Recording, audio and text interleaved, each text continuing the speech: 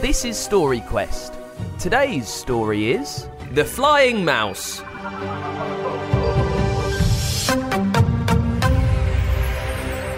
Help!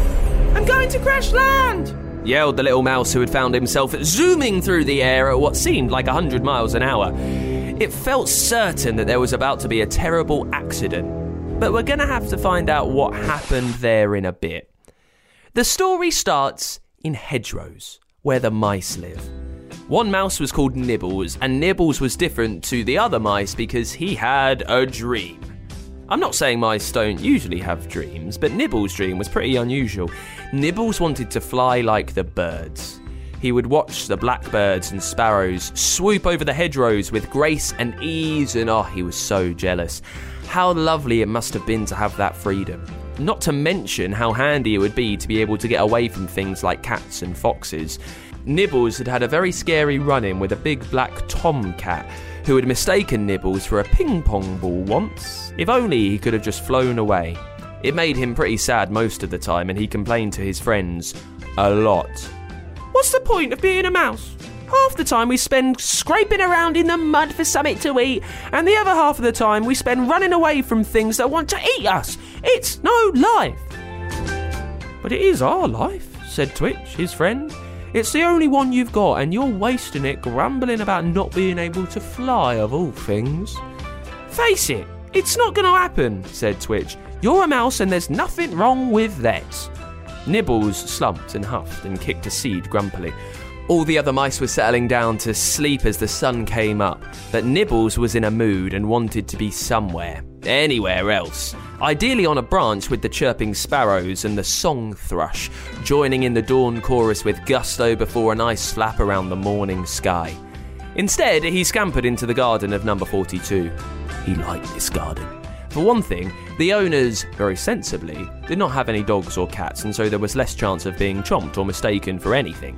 And the family had 2 sons who spent lots of time in the garden playing football and other games, and most crucially, eating lots of snacks. Thomas, the older of the boys, was fairly careful with his crumbs. He was fairly careful and neat in all sorts of ways, even lined his toys up in alphabetical order.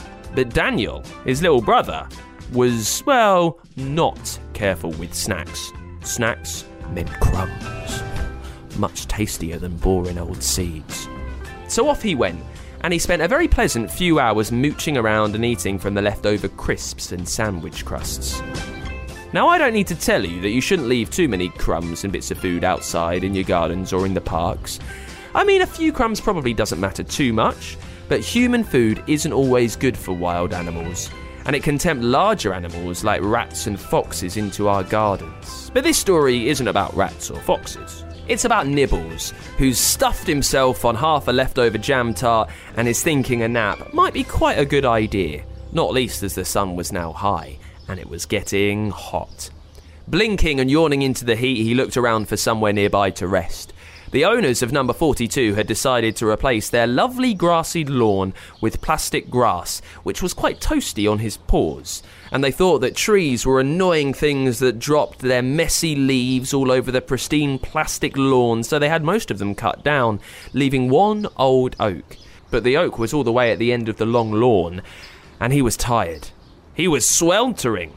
Fortunately, he spotted something on the ground. One of the children's toys, perhaps, that seemed to have lovely fan-like shades. There was space underneath for him to nestle in, and so he climbed on. Oh, shade. Lovely. He curled up happily with his tail over his nose and fell into a very deep sleep. He was so fast asleep, he didn't hear the boys come outside, excited to play with little Thomas's new birthday present. Let me go first. No way! It's my present. You hogged it yesterday. They ran over to where the toy lay and didn't notice a small, tubby mouse lying inside, gently snoring and having a lovely dream about being a bird. Daniel had something in his hand, something with an aerial on, and some switches. He clicked a switch and the toy that Nibbles was hiding in began to judder. Daniel wiggled the controls this way, and then that, and the lovely fan-shaped shades began to spin so fast they made a hissing sound. In his dream, Nibbles thought the hissing must be the whistling of the wind in the treetops. As he flew happily between the leaves, he laughed and thought how miserable all the other mice would be and how jealous to see him fly so high. Daniel gave the switch another flick, and with a jolt, the toy began to leave the ground. Have you worked out what it is yet? Yep, it's a drone. Nibbles went to sleep inside a toy drone, so it looks like he's about to get his wish, right?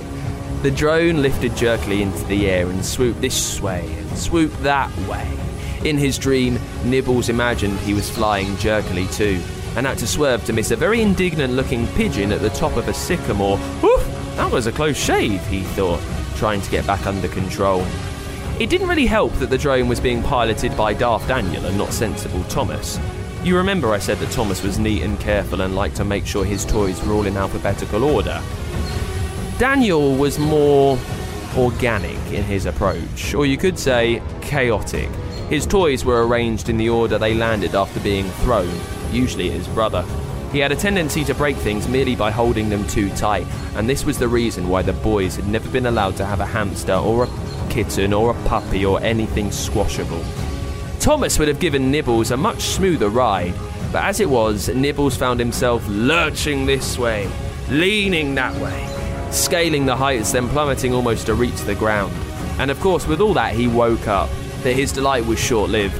Daniel, who was about as much use as a pilot as a knitted tea cosy, made the drone lurch once more and then head directly towards the enormous oak at the end of the garden. He was getting closer and closer, still lurching this way and that. Eek! He squeaked out! I'm gonna crash land! He squeaked in terror, but of course no one heard him. The tree was getting ever closer, and he clung on tight as he could, clamped his eyes shut. He had never been so scared in his life, not even when that enormous tomcat had mistaken him for a ping-pong ball. At the very last minute, just before impact, the drone jerkily turned around and made its way smoothly back to the grass. Well, plastic grass. Tom, the sensible one, had very sensibly realised that even Daniel didn't want his new toy to be stuck up a tree and had taken control. Nibbles scampered woozily off before the boys could see him staggering dizzily this way and that until he got back to the bushes, where the other mice were mostly asleep. Oh, where have you been? Yawned Twitch. I went for a fly. No, you didn't. You're a mouse. Mice don't fly, snorted Twitch before going back to sleep. For the first time ever, Nibbles felt sort of relieved and glad that he was a mouse and not a bird. His dream of flying had been so much better than flying in real life. Who knew it would be so jumpy and jerky? And trees seemed to, well, get in the way quite a lot. He nestled up to Twitch and yawned and prepared to go back to sleep once again. Twitch was right. He only had one life, and if it was a choice between nibbling seeds and curling up for a snooze, or being stuck up an oak tree after crash landing, well... Nibbles sighed happily and went to sleep, happy to be a mouse. After all, as Twitch had said, there's nothing wrong with that. Got an idea for a story? Tell us the title at funkidslive.com/storyquest, and we could bring your story to life. For a new story each week, make sure you hit subscribe or follow so you don't miss a single episode. And we're here with Demi, who sent us the idea for the flying mouse. Demi, tell us, what made you think of a flying mouse for a story idea? I wanted it to be something abnormal, so I thought I'd do something that would be funny and then something we probably never heard of.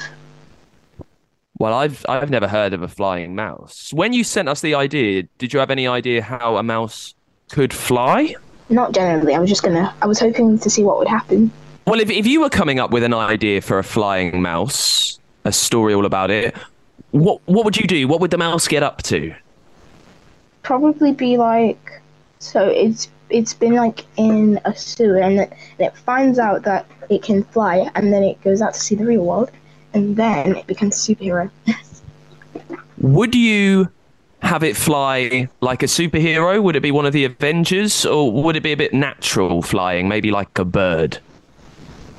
Superhero like the Avengers.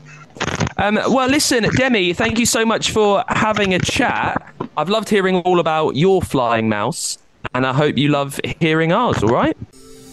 Got an idea for a story?